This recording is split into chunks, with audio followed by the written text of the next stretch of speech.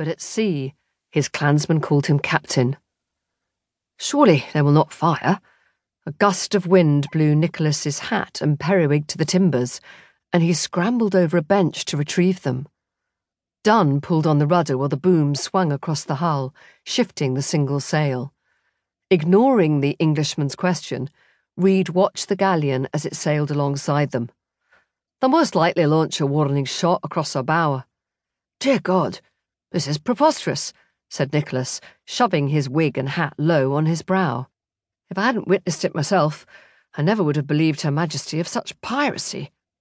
The flicker of a torch flashed inside the gunport. "You best believe it, my friend." Reed turned with a scowl.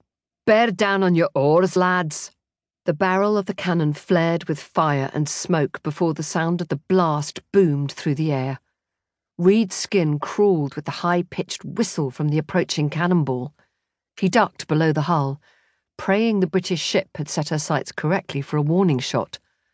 With his next breath, the bow of his ship splintered into 1,000 wooden shards. Water gushed into the hull, instantly soaking the men and pulling them into the frigid whitecaps. "Swim for your lives!"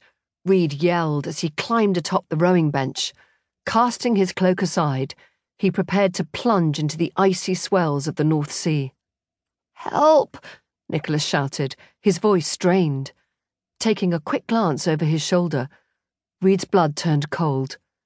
Dear God, a spike of wood at least a foot long protruded from Nicholas Kennett's chest. "Jesu!"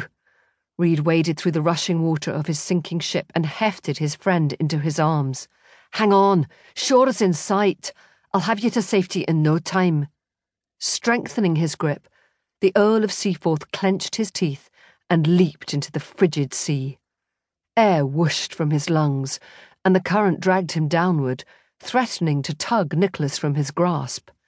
Bearing down with a surge of power, Reed kicked fiercely, battling the undertow, his lungs screaming for blessed air.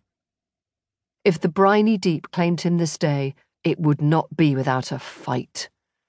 Reed learned early on that even a man born of privilege must be fitter than his worst adversary, more cunning as well. His head broke through with a desperate inhale, filling his lungs. Arching his back, he shifted his grip under Nicholas's arms to ensure the man could breathe as well. The freezing water sapped his strength, but he clenched his teeth and refused to stop. Swimming on his back with Nicholas secured against his chest, Reed propelled them toward the shore. Behind, his ship was gone, sunk into the North Sea's merciless depths without a trace.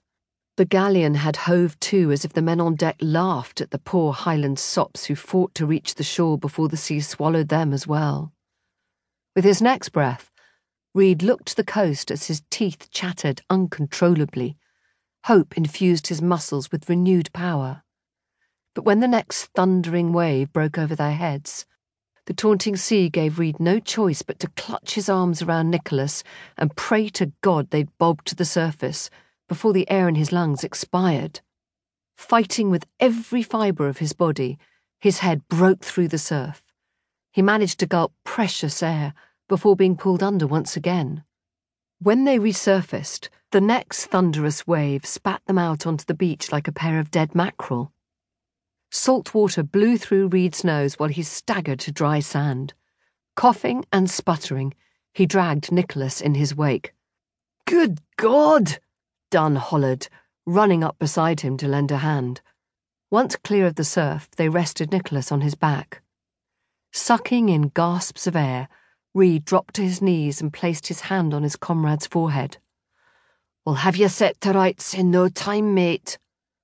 Dunn caught his eye, thinned his lips, and gave a shake of his head. The stake protruding from the man's chest was akin to a deathly blow from a bayonet. "Please," muttered Nicholas, his voice weak, "swear you will care for my daughter." Reed's gut clenched. "Daughter? Shite. She's alone, her mother gone." "Are there any other heirs?" "None." Christ. The last thing Reed needed was a ward. Nicholas gasped and clutched Reed's